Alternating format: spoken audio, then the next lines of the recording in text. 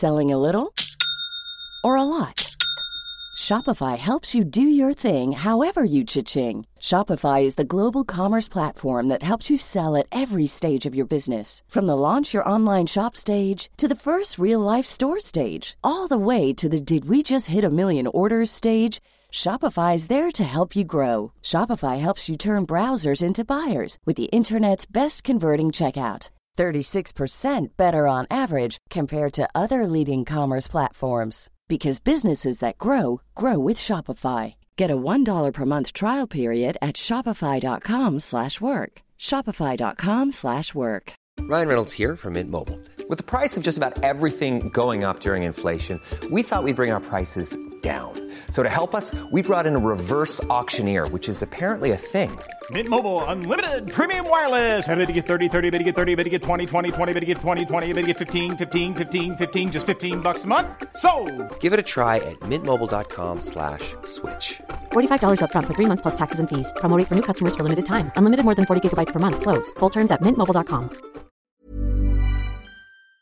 Hi everyone, welcome to the pod. I've just had major dental surgery, which is why I've got a lisp. Do you hear that?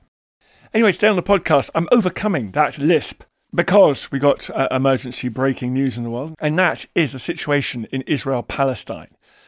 Violence flared up initially following the decision of the Israeli state to forcibly remove Palestinians from a historic district of Jerusalem, and that seems to now have grown into full-scale warfare. Those of us that love history, when challenged, will say that history is essential to understanding the nature of the world around us. And the example that is often given is the situation in Israel-Palestine. Without understanding the history, stretching back thousands of years, it is impossible to understand why these two peoples, the Jews and the Palestinian Arabs, claim this land to be their own.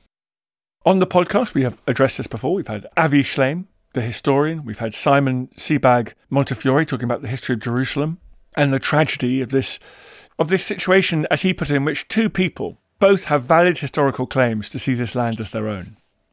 In this podcast, I want to hear from somebody quite different. Dr. Yara Hawari is a young Palestinian academic. She's a writer, a senior policy analyst for Al-Shabaka, which is an independent think tank. And I want to discuss with Yara the slightly more recent history, the history since the British left in 1948, right up to the present day. Over the next few weeks, we're going to be hearing from different voices from all sides and none of this struggle. If you want to go and listen to back episodes of this podcast, including the ones I've just mentioned, you can do so at historyhit.tv. Historyhit.tv. It's like Netflix for history. You've got videos there, documentaries, but importantly, we've also got the entire back catalogue of this podcast. Please go and check that out, historyhit.tv. But in the meantime, here is Dr. Yara Hawari.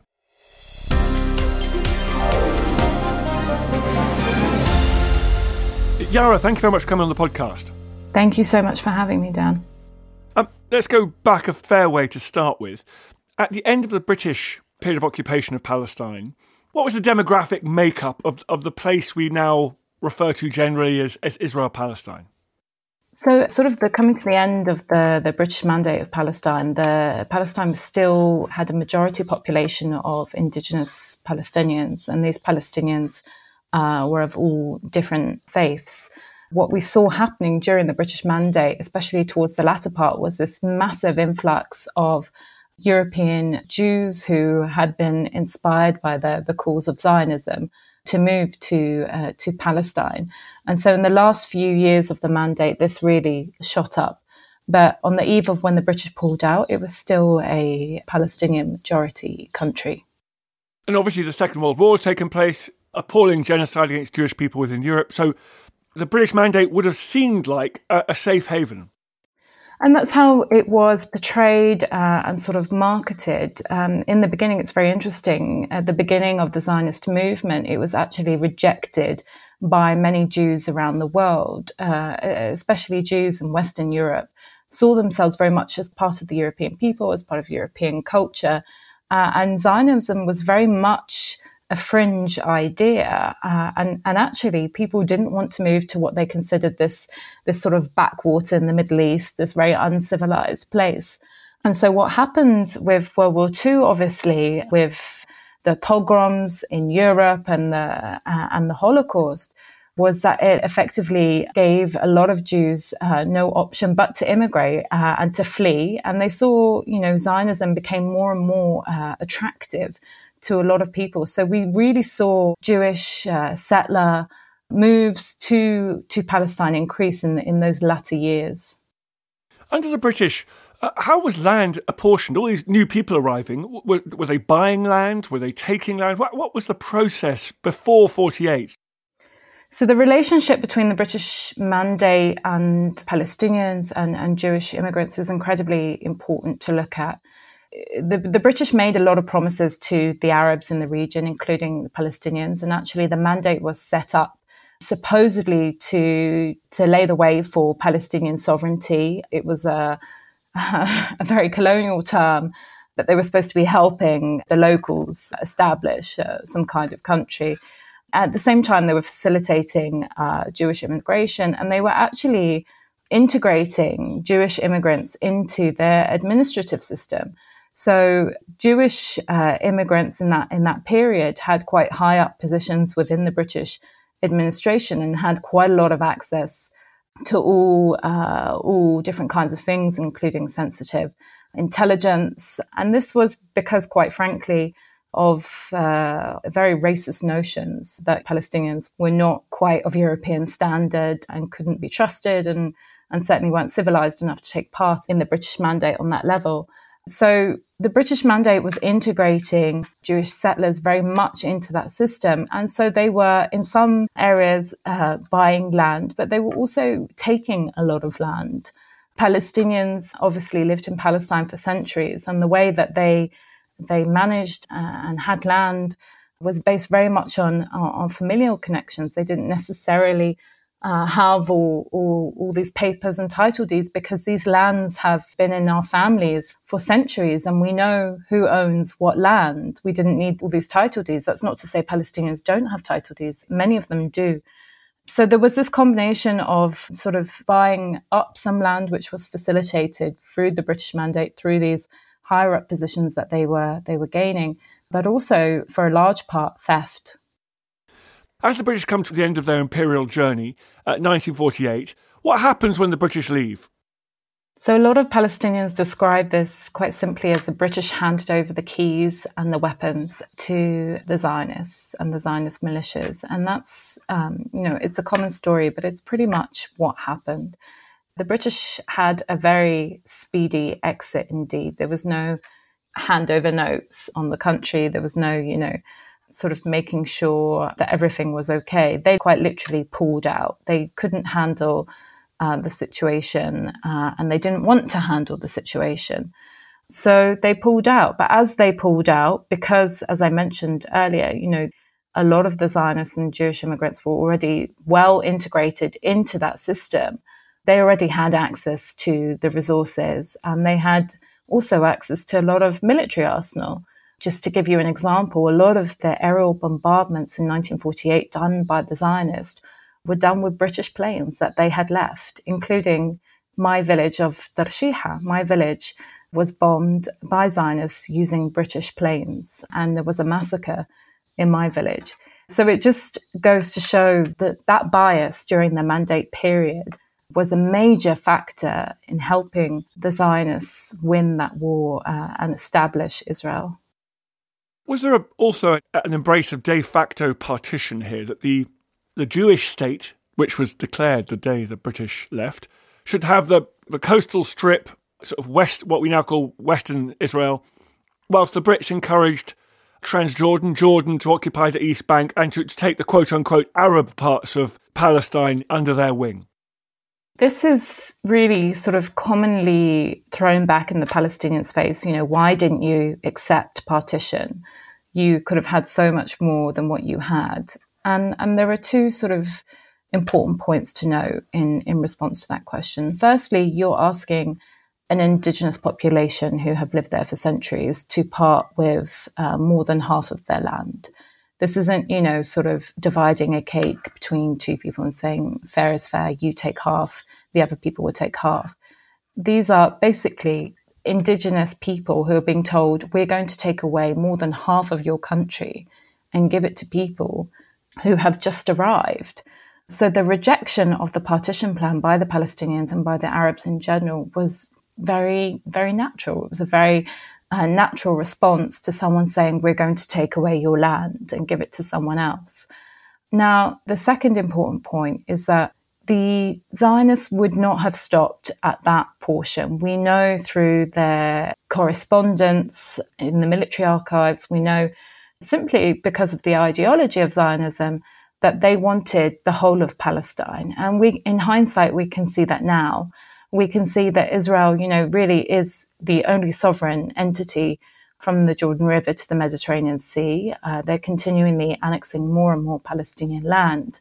So I think on the Zionist side, it was never within their interests or their stated goals to stop at that partitioned Jewish state.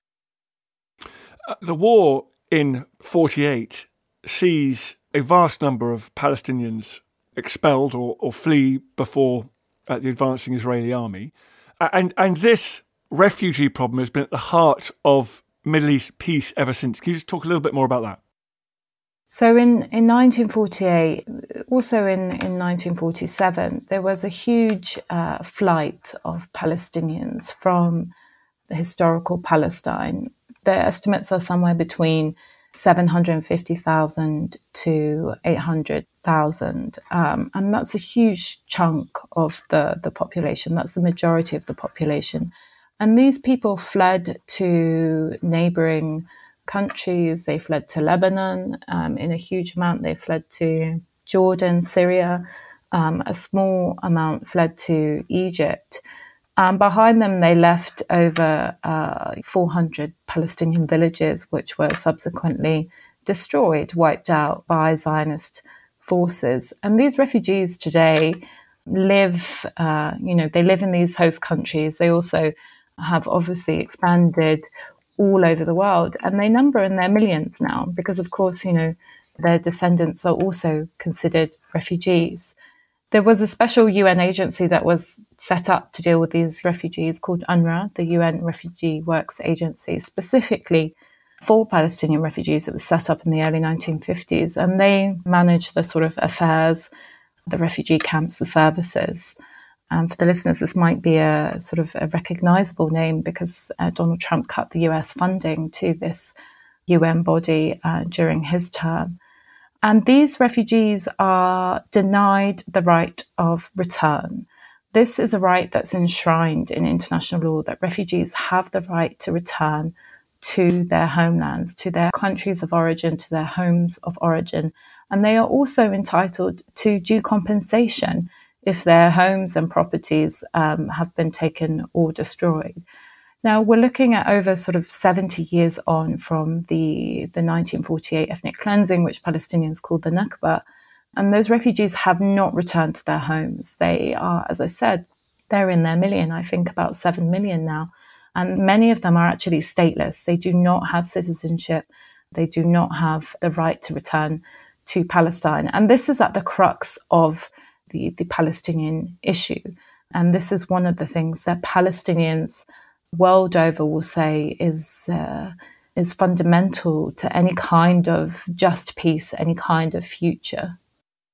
Now, Israeli advocates will say at this point that 300,000 Jewish people were forced out of neighbouring Middle East states and ended up in Israel in what they describe as a sort of reflection of what is also going on in Israel. But that's not the responsibility of Palestinians. It's not an eye for an eye in this situation. You can't displace Palestinians because someone else displaced Jews. And this is what has happened, really, that other countries, in particular European countries and some Arab states, are not taking their historical responsibility to address anti-Semitism in their own countries. We know that anti-Semitism is on the rise in Europe, but because it was never fully stamped out. And they have never taken the responsibility for Jewish refugees that were made in World War II. Now, the Jewish refugees from the Arab countries that were expelled and kicked out should absolutely just as any other refugees in the world, should just absolutely have that right of return to their homes and are entitled to due compensation. But Palestinians shouldn't be made to pay for the fact that other people expel Jews from their countries. It's not a morally sound argument, and neither is it a legally sound argument. We're obviously just racing through here, trying to give people a bit of a summary. Let's talk about the two wars, 67 and 73, in which Israel's neighbours attempt to claw back some of the territorial losses, if you like, the Arabs suffered in 1948. So 1967 war, which in Arabic is referred to as the Naksa, saw Israel occupy and capture after Arab armies invaded Israel. They saw the capture of the West Bank, Gaza, the Golan Heights, and the Egyptian Sinai. And the Golan Heights, of course, are parts of Syria. This was really a crushing defeat for the Palestinians and also for the Arab region. It was a prime opportunity for Israel to expand into the West Bank and Gaza and the Golan, which, to be honest, it had its sights set on from the very beginning. These are incredibly strategic areas, particularly the Jordan Valley, which is situated in the West Bank, and the Golan. Golan is this very high territory, high in elevation, and it's Syrian territory. And Israel has always seen that as its weak spot in terms of defending itself strategically from Syria. And so this gave it the perfect pretext to occupy that land and to hold on to it. And it does so to this day. And it's very much a forgotten occupation. And as part of the West Bank you mentioned, of course, is Old Jerusalem, East Jerusalem, with the holy sites, holy both to Islam and Judaism. And that comes into Israel's possession in 1967 with great consequences for the events that we've seen the last week or two. Yeah, of course. And also to Christianity, very important holy sites to Christianity. And this really is one of the biggest issues in the question around Palestine and Israel is Jerusalem. Israel, as well as occupying East Jerusalem, it also annexed it. And what this means is that it brought it under its jurisdiction and it declared it as the undivided capital of the Jewish state of Israel. And what it did with the Palestinian residents, it kicked some of them out, and the others, it gave them permanent residency status, which is a very fancy way to say that you are simply residents and that you are temporary residents, that you can have your status here revoked at any time if we decide that you don't belong, which has happened over the many decades. And so the old city, as you mentioned, was part of that occupation and annexation.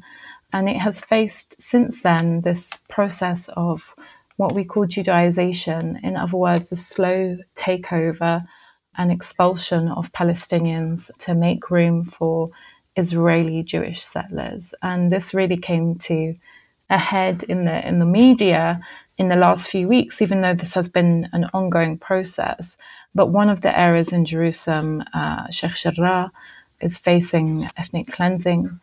And the Israeli government essentially want to replace the Palestinian residents with Israeli Jewish settlers. Hi everyone, you're listening to Dan Snow's History Hit. We are talking about Israel, Palestine, and what's behind the fighting. More after this.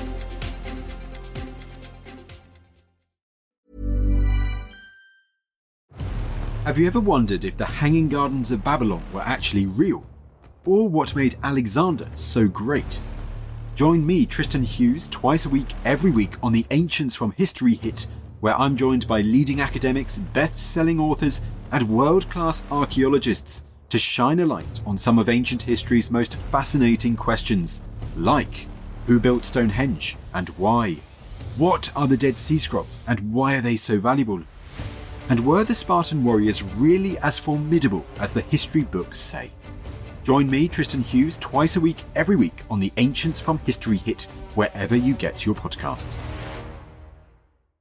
If you're looking for plump lips that last, you need to know about Juvederm lip fillers. With Juvederm Volbella XC and Juvederm Ultra XC, your lip look, whether it's subtle or bold, can last up to 1 full year with optimal treatment and no additional maintenance. Find a licensed specialist and see if it's right for you at Juvederm.com today. That's JUVEDERM.com. Add fullness to lips in adults over 21 with Juvederm Volbella XC or Juvederm Ultra XC. Do not use if you have severe allergies or a history of severe allergic reactions, or if you're allergic to lidocaine or the proteins used in Juvederm. Tell your doctor if you have a history of scarring or taking medicines that decrease the body's immune response or that can prolong bleeding. Common side effects include injection site redness, swelling, pain, tenderness, firmness, lumps, bumps, bruising, discoloration, or itching. As with all fillers, there's a rare risk of unintentional injection into a blood vessel, which can cause vision abnormalities, blindness, stroke, temporary scabs, or scarring. For full, important safety information, visit Juvederm.com. Ready to pop the question? The jewelers at BlueNile.com have got sparkle down to a science with beautiful lab-grown diamonds worthy of your most brilliant moments. Their lab-grown diamonds are independently graded and guaranteed identical to natural diamonds, and they're ready to ship to your door. Go to BlueNile.com and use promo code LISTEN to get $50 off your purchase of $500 or more. That's code LISTEN at BlueNile.com for $50 off. BlueNile.com, code LISTEN.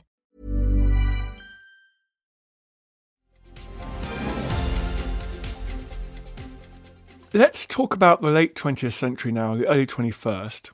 You see the building of settlements in these occupied territories, which might sound confusing to people. They're actually communities. They're like gated communities, aren't they? Yeah, I mean, people are very surprised, I think, when they come to the West Bank for the first time. They expect settlements to be sort of makeshift camps or to look like army barracks. And in some cases, the newer ones, the latest ones, do look like that. And that's how they start. But many of the settlements now are fully fledged towns and cities with full infrastructure. The reason they're called illegal settlements is because international law deems them as such, because Israel is recognized as an occupying regime and the international community and international law recognize the West Bank, the Golan and Gaza as occupied territories. So in 1967, the Israeli government, which was a Labour government, spearheaded the settlement campaign. Now, it's important to mention that it was a Labour government because settlement policy, settlement expansionism isn't a partisan issue. It's not something that the right wing are pursuing. This is actually a cross-party policy. So the settlement campaign was spearheaded by the Labour government in 1967 and has since expanded all across the West Bank. And it's a very devastating fact of Palestinian life in the West Bank is that the presence of these settlers, which now number 600,000. Older listeners my age to this podcast will remember Yitzhak Rabin and Yasser Arafat, representing Israel and the Palestinians, shaking hands at the White House in 1993. What was that deal, and how might there have been a pathway to a lasting peace through that deal? So, Dan, believe it or not, I also remember that, even though I was... You must have been a baby. I was young, but it was such a monumental event. And I don't mean monumental necessarily in a positive way, and I'll explain why in a minute. But it was such a monumental event that this is sort of etched in my memory. And it's a funny thing about memory. I mean, I'm pretty sure I remember it on television, but we've seen that image so many times that actually it might be a false memory. But I remember anyway that period and the feeling and the atmosphere in that period. Now, what you were referring to then is that infamous shaking of hands on the White House lawn with a very smug-looking Bill Clinton. And what it was the Oslo Accords. It's frequently referred to as the Oslo process. It was a signing of a peace agreement, and it was celebrated all around the world as, finally the end to the Israel-Palestine conflict. Very interestingly so, Edward Said, the Palestinian academic, the day after it was signed, called it a Palestinian Versailles. And he did so because he read the fine print. He looked at the details of that agreement and he recognized in it complete Palestinian capitulation. What the media reported on at the time was that this was going to be a phased process to the development of, or the establishment of, a Palestinian state in the West Bank and Gaza. And so it would be following along the lines of the two-state solution, with a Palestinian state and an Israeli state living side by side. In reality, what it did was it divided up the West Bank into these areas called A, B, and C. Areas A would be under the Palestinian Authority control, which was a new governing body which was also established by Oslo. It was supposed to be this interim government, but we can talk about the Palestinian Authority a bit later. Area B would be this sort of joint area of control between the Palestinian Authority and the Israeli army. And then Area C, which is 60% of the West Bank, which includes the Jordan Valley, which I mentioned earlier, which is this incredibly fertile piece of land, that would be under sole Israeli military control. So what this did was it Bantustanized the West Bank. It created this sort of Swiss cheese of the West Bank, and where these pockets of Palestinian Authority control, which was the most densely populated areas, sort of surrounded by Area C, which were Israeli military control. So that meant that Palestinians traveling in between sort of major population zones, cities, towns, or whatever, would have to travel through Area C. And of course, what exists in Area C is heavily militarized infrastructure, checkpoints, military barracks. So this means that at any point in time, Israel can effectively close down the West Bank, can shut Palestinians into just Areas A. They can't get to each other. They can't travel. They're basically encased in their small bantustans. Further to that, the Oslo Accords also had a lot of economic provisions, and this was known as the Paris Protocol, which dictated basically the barriers of what the Palestinian economy would face. The Palestinian economy doesn't really exist. It's actually a misnomer. You can't have an economy under occupation. What the Paris Protocol did was it imposed this unequal customs union, which granted Israeli businesses direct access to the Palestinian market, but it restricted Palestinian goods entry into the Israeli one. It gave the Israeli state control over tax collection. And then it further entrenched the use of the shekel, the Israeli currency, in the occupied territories, the West Bank and Gaza. And so this left the newly established Palestinian Authority with absolutely no means to impose fiscal control or to adopt any kind of macroeconomic policies. So in summary, this effectively meant that Israel had direct and indirect control over the levers of the Palestinian economy. And we see this very much playing out today. I just want to return briefly to Area C because it's incredibly important. Area C is, as I mentioned, 60% of the West Bank. It's under total Israeli control. It's where most of the Israeli illegal settlements are. And this includes 95% of the Jordan Valley, which is the main area where the West Bank had their agriculture and is now heavily cultivated by these Israeli illegal settlements. A lot of produce from Israel actually comes from the Jordan Valley, which is illegally occupied. And it's estimated that the loss of this access to Area C costs the Palestinian economy hundreds of millions of dollars a year. And so, in summary, I mean, we could talk about the Oslo Accords for hours, but in summary, it gave this veneer of a peace agreement, of a sort of staged interim approach to a Palestinian state, but really it entrenched further Israeli control over Palestinian lives in the West Bank and Gaza. And Edward Said was an incredible academic who had this incredible foresight at the time. It was indeed Palestinian Versailles, a complete Palestinian capitulation. And the fault lies not only in the hands of, the Israelis who knew what they were doing and the international mediators, but also the Palestinian leadership, which was totally unprepared for these kinds of negotiations with the Israelis. In the years that followed, that Palestinian leadership, perhaps unsurprisingly, given what you lay out, found it difficult to sell that deal to the Palestinians, particularly Hamas emerges, takes control of Gaza, and Gaza starts to loom very large certainly in the international view of Israel-Palestine. What exactly is going on in the Gaza Strip from that period to this? It's important to make some distinctions, I think, first of all. The Palestinian Authority, which was created by Oslo, was an interim government. It is not the representation or the representative body of the Palestinian people. That is the PLO, the Palestinian Liberation Organization. But what has happened since then is that the Palestinian Authority has subsumed the PLO, and it has now become the sort of de facto ruling entity, and it has become incredibly authoritarian. It hasn't had elections for a long time, and it has become incredibly repressive. Now, going back to your question about Gaza, Hamas was established sort of in the late 1980s, at the beginning of the first Palestinian Intifada or uprising.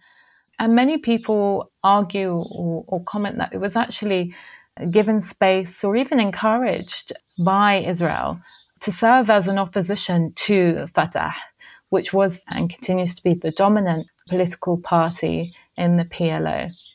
Now, if we're going to sort of fast forward, or perhaps I should say that Hamas is an Islamist movement, it is a movement that calls for armed resistance against Israeli occupation.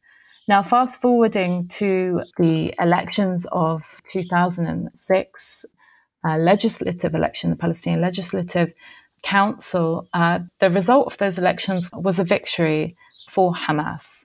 Now, the international community responded to that victory in a very unsurprising way. It rejected that win. It rejected the outcome of those elections. And it led to Israel laying siege to Gaza as a sort of punishment for those elections, for the people voting for Hamas. Now, that siege continues until today. And when we're talking about military siege, we're talking about complete control over airspace, over the borders, over the sea access, over everything that comes in and goes out of Gaza is controlled by Israel. It is essentially an outdoor prison. And this is an incredibly populated piece of land. It's one of the most densely populated pieces of land in the world. It's 2 million people, and many of whom are actually refugees from the 1948 Palestinian Nakba, the ethnic cleansing of 1948. And so bring us up to the current crisis.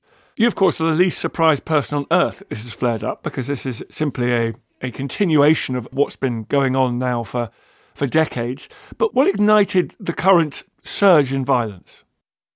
The current surge in violence, I think, really was sparked by the ethnic cleansing of the Sheikh Jarrah neighborhood in East Jerusalem.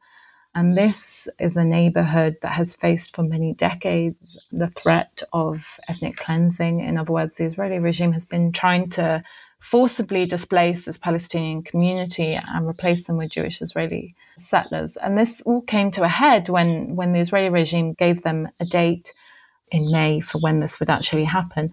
Now, that community in Sheikh Jarrah mobilized and created this really, truly inspiring and galvanizing campaign, which brought Palestinians out to the streets in their thousands in cities, towns and villages across historic Palestine. And this included a lot of demonstrations in Jerusalem, most notably in the Al-Aqsa Mosque compound. The Al-Aqsa Mosque is one of the holiest sites in Islam, and the Israeli army essentially laid siege to the building, which had hundreds of Palestinians trapped inside. Palestinians were fighting and resisting bullets, stun grenades, tear gas, with nothing essentially but their bare hands. And from that siege, there were hundreds of injuries, including incredibly critical ones, such as the loss of eyes. Elsewhere in Palestine, cities such as Nazareth and Haifa, which are within the 48 borders. Palestinians were met with beatings and arrests. And since then, there have actually been rampages of Israeli settlers lynching and assaulting Palestinians in these cities. Now, in response to the siege on Al-Aqsa, Hamas gave Israel a warning. It would have to stop its siege on the Al-Aqsa mosque compound. Otherwise, they would launch an attack. Israel did not stop its siege on Al-Aqsa mosque, neither did it stop repressing the protests around Palestine, and neither has it stopped trying to ethnically cleanse the Sheikh Jarrah neighborhood. So in response to that, Hamas retaliated with rockets, and these were met, of course, as we know, with a barrage of Israeli military airstrikes, which have now killed over 100 Palestinians in Gaza, including quite a lot of children. And so that's really the sort of context, for the sort of more immediate context for what has been going on. But I think it's always important to remember that historical context, because unlike what a lot of the media is doing, Gaza cannot be separated from the rest of Palestine, including, Jerusalem, including the Palestinian communities that live within Israel. There is an ongoing historic context, which is one of ethnic cleansing, forcible displacement, colonization of Palestinian land. And this has all come to a head in the last few weeks. Well, thank you very much for taking us on this rampage through the last 8 decades. What is happening to you and your family at the moment?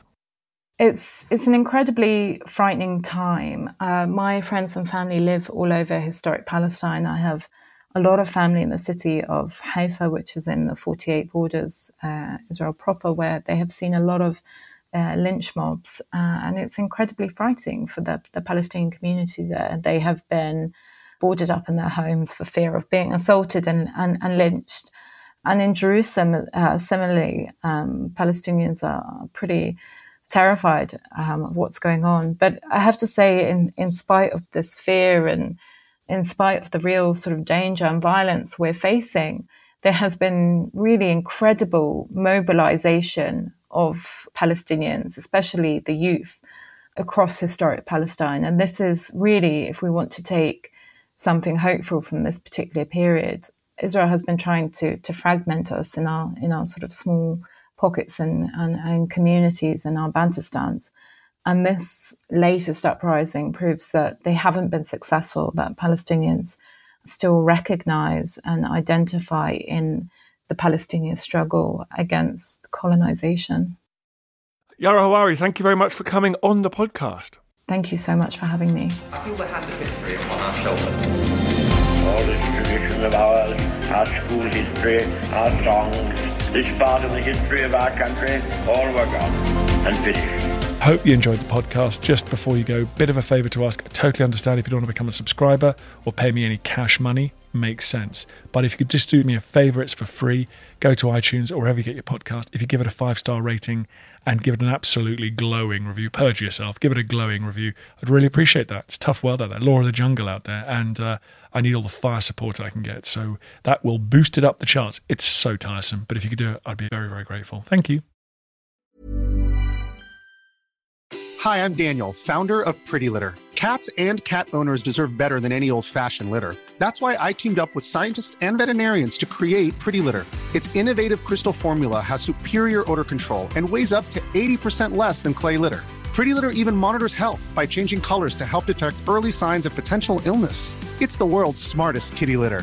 Go to prettylitter.com and use code ACAST for 20% off your first order and a free cat toy. Terms and conditions apply. See site for details. Planning for your next trip?